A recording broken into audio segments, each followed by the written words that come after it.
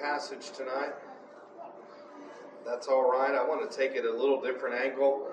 There's nothing new written under the sun, but I tell you, sometimes if we just, I've said it many times, you get to a popular Bible story, a popular passage that you've heard preached and taught many times. When you take a look at it again, you just got to slow down, and God will show you something.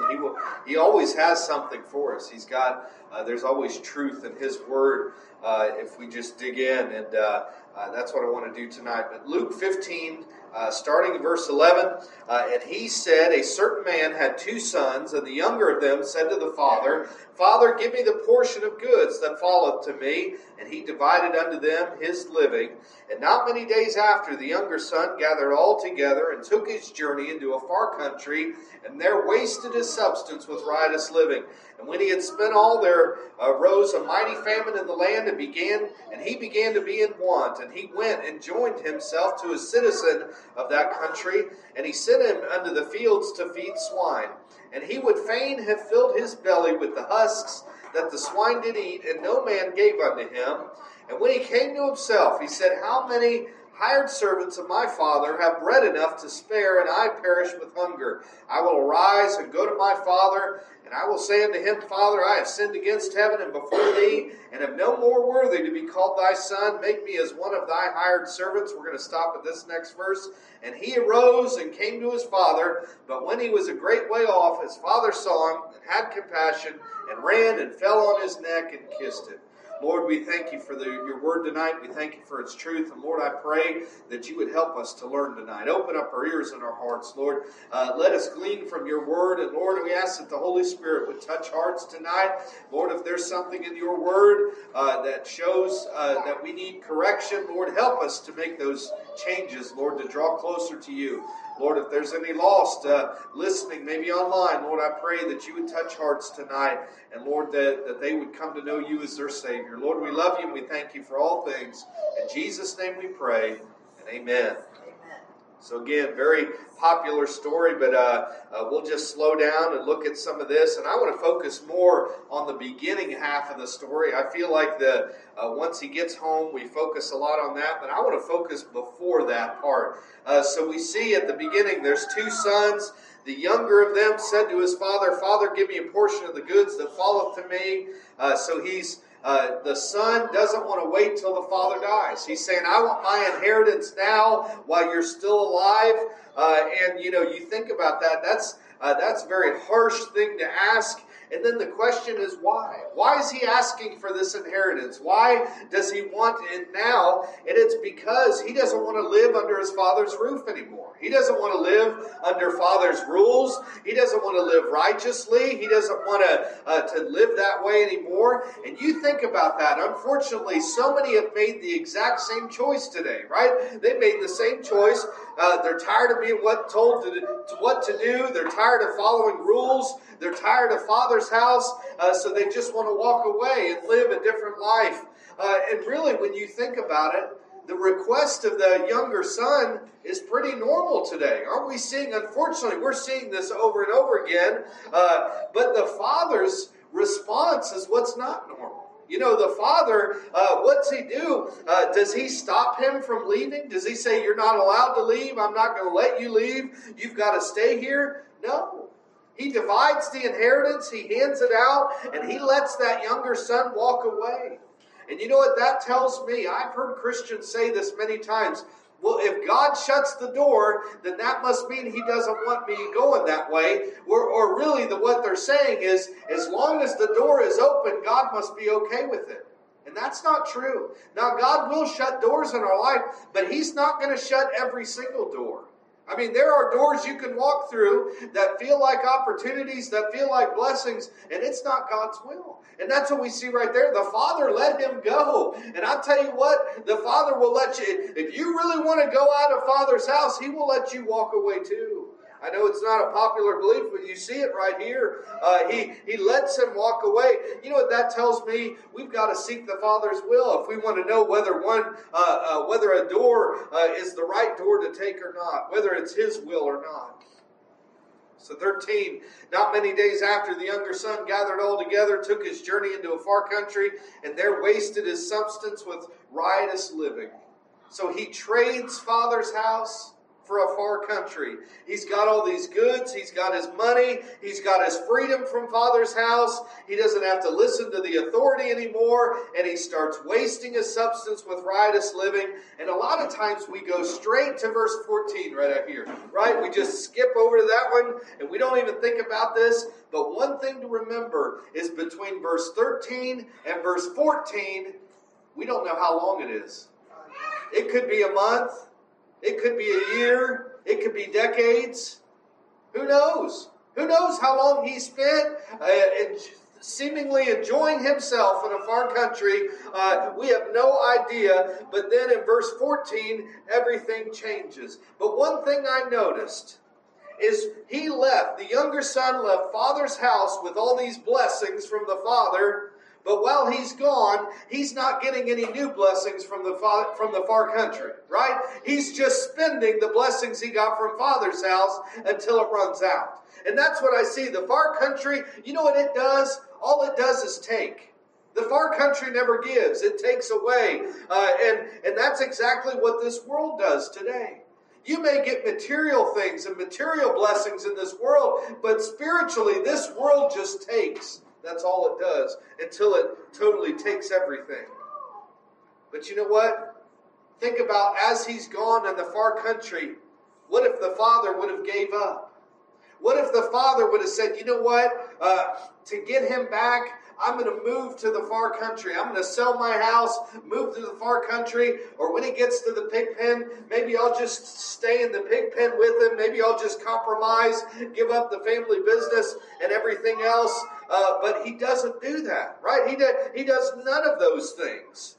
While the son is wasting his substance, while he's enjoying his life, the pleasure of sin for a season, while he's following the lust of the eyes and the lust of the flesh and the pride of life, the father never changes the whole time. Do you see that? He doesn't change. The father doesn't move. The father doesn't compromise. He just continues faithfully. Now, he never ceases loving his son that whole time.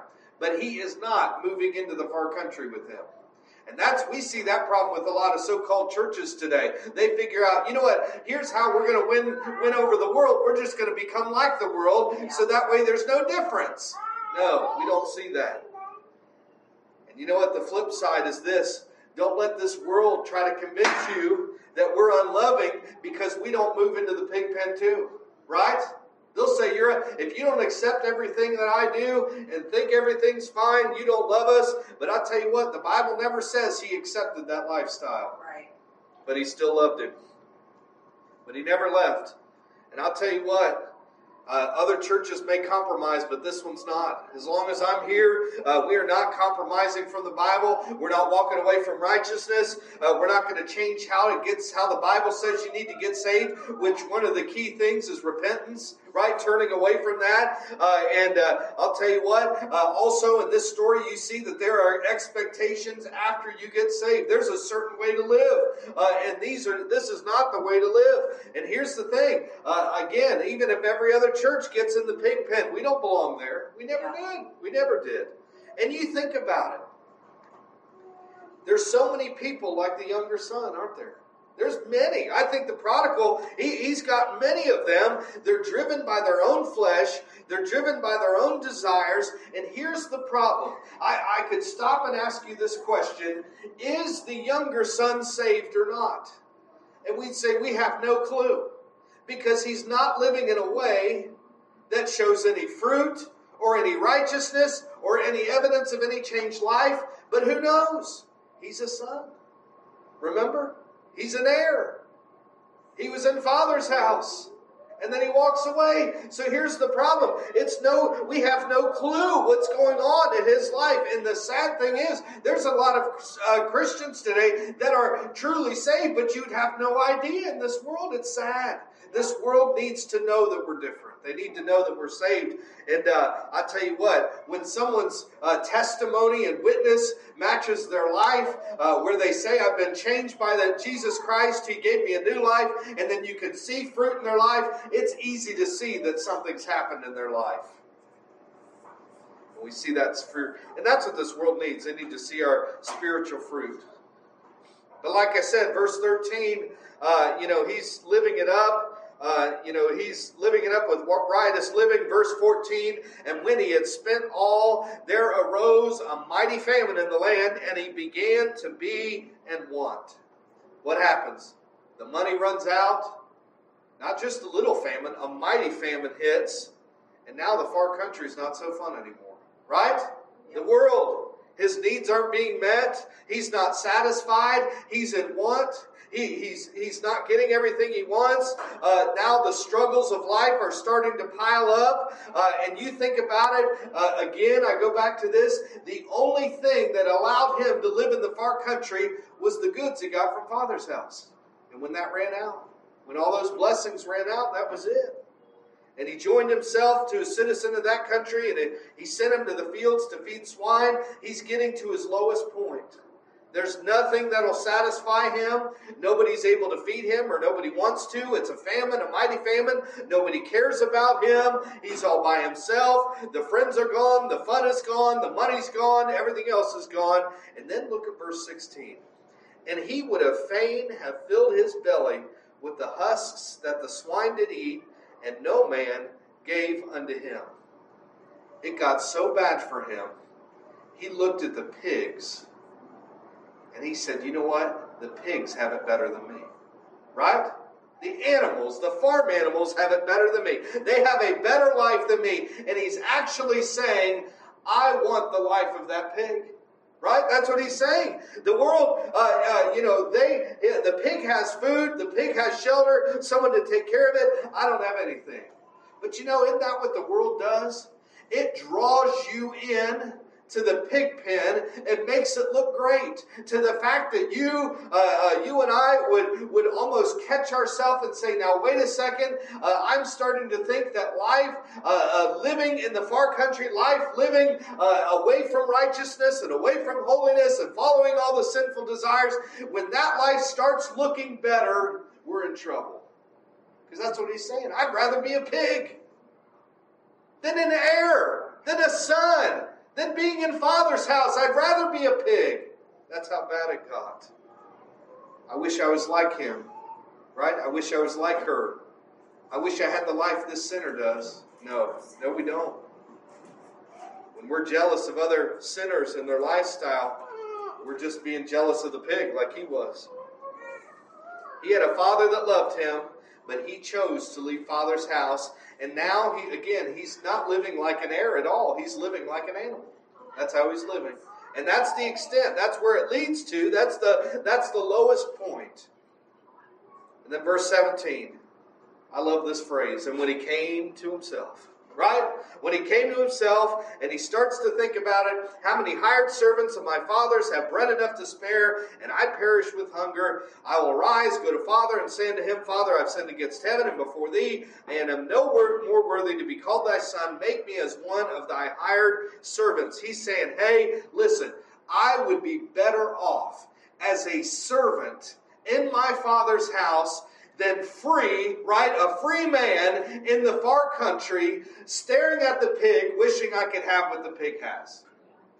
That's where he got to. But it's the truth, right? I would be better as a servant. That's what he's saying. And you know what?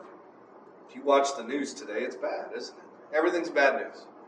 We got wars going on and rumors of wars, right? We've got, whether it's Russia already attacking and maybe China will attack Taiwan. We've got recession. We've got inflation. Every company's announcing layoffs. You wonder, is your company next? Just bad news after bad news. And then yes, we had an election, but you're not even sure, like you said, Jimmy, we're not even sure if they're going to do what they promised to do or if they'll even make any changes or not. So even if our candidate won yesterday, we're still not even sure. But verse 17, it said, and when he came to himself, and I thought about that, I believe that is a great picture of what happens in the mind when the Holy Spirit touches and brings things to remembrance and wakes people up out of a spiritual sleep and makes them realize the life of the far country versus the life in Father's house. But here's what I realized tonight. You wouldn't have a verse 17. You wouldn't have, and he came to himself, if you didn't have a verse 14. Verse 14, there arose a mighty famine in the land. If that didn't happen, he would have never came to himself. Yeah. You get that? I think that's really important. Because I don't know about you, but I believe I've seen people my age. I'll pick on my age, my generation. They have more education than their parents, more successful in careers, more money, all of these different things. And we have lived in the last, 15 years at least, blessings and prosperity in this nation, and people have built wealth and everything else. And what have we seen? A lot of people my age, maybe they grew up in church, maybe they were saved, and they walked away into this world. Yes, they have a family. Yes, they have a home. Yes, they have a career and everything else, but they are living in the far country, but they're satisfied still. Right? Because the mighty famine hadn't hit yet. Yeah. Right? I don't know how long he spent, but it's however long it took for the famine to hit. That's what it was. That's how long. And they don't even think about Father's house where they're going. But here's the thing. What's he say? Verse 20. And he arose, came to his father. But when he was yet a great way off, his father saw him and had compassion and ran and fell on his neck and kissed him. And I don't know of a more beautiful picture of compassion and mercy and everything else to see that father not walk to him, not wait for him to get there, but run to him, fall on his neck, while he's still dirty and everything else, and kiss him and everything else. But yet again, that would not have happened if there didn't arose a mighty famine in the land. Again, I'll say it again. And then he goes on, and the son said unto the father, I've sinned against heaven and in thy sight, and am no more worthy to be called thy son. Remember, this was his plan. I'm going to say this. I'm going to ask for forgiveness, and I'm going to ask to be a servant. But the father said to the servants, not, you go join them, but he said, bring forth the best robe, put it on him, put a ring on his hand and shoes on his feet, bring hither the fatted calf and kill it, and let us eat and be merry. For this my son was dead and is alive again. Notice he said, my son was dead and now he's a servant. That's not what he says. He was lost and is found, and they began to be merry. But again, that doesn't happen if there doesn't arose a mighty famine in the land. Yeah. And here's the thing. I've caught myself. I've had to catch myself lately. I'm praying for the recession to end. I'm praying for inflation to go away. I'm praying for the blessings to come back, right? For the peace to come back and everything else. And here's the thing. I'm not saying that we never pray for that, but I think sometimes we have to stop and say, maybe we ought to remember those that are in the far country and then forget about some of the material things for a little bit. Because maybe, just maybe, it gets worse and it hurts our wallets. And maybe we don't have as much to spend. And maybe we have to turn to relying on God a little more than we do today. But maybe, just maybe, someone we know that's in the far country, that's still wasting their life on riotous living, maybe they get down to the pig pen finally. Yeah. And maybe then the Holy Spirit touches them and they remember and they come to themselves. That's what I want. I don't know about you. And maybe that it's going to take a little while of them sinking lower. And unfortunately, we got to sink a little bit with them. But guess what? We're still all right. We're still in Father's house. We're still being taken care of by the Father. But one of the things that gets left out of the story is the ending sometimes. The elder brother never left Father's house. He kept serving. But let's pay close attention. Remember, he hears the music and the partying and everything, and he won't come back in, so the father has to go out to him. And here's what he tells the father, verse 28, and he was angry and would not go in. Therefore his father came out and entreated him. And he answering said to his father, Lo, these many years do I serve thee, neither transgressed I any time at thy commandment, yet thou never gavest me a kid that I might make merry with my friends. But as soon as this thy son is come, which hath devoured thy living with harlots, thou hast killed for him the fatted calf. And he said unto him, Son, thou art ever with me, and all that I have is thine. It was meet that we should make merry and be glad, for this thy brother is dead, and is alive again, and was lost, and is found. You look at what that elder brother said. Look at him. He's angry. Verse 28, he's sinning. He was stirring up strife. That's a sin. He's saying, hey, these many years did I serve you. That's pride. He's saying, I served you all these years. That's a sin. He lied. He says, hey, I've never transgressed. That's a lie. That's a sin. And then he's saying, yet thou never gavest me a kid. Oh, now wait a second. Verse 12. How's verse 12 end? And he divided unto him his living? No. He divided unto them. Both sons got half that day. One went to the far country, and the other one's now complaining. You never even gave me a kid so we could have fun. You had half of everything. And you can enjoy everything. That's a sin. He's ungrateful, unthankful. And so he's angry, he's whining, he's prideful, he's lying, and he's everything else, but he's still living at Father's house. And he's still serving at Father's house. And you're saying, wait a second. See, maybe a few minutes ago you're like, phew, I'm glad I'm not in the far country, right? Far country's getting beat up. The younger one's getting kind of beat up. Well, the elder brother never left. And stayed in Father's house. And you know what? I believe that's a picture of, hey, he's still serving the Lord. Yet, he's not righteous. He's not righteous in the way he's living.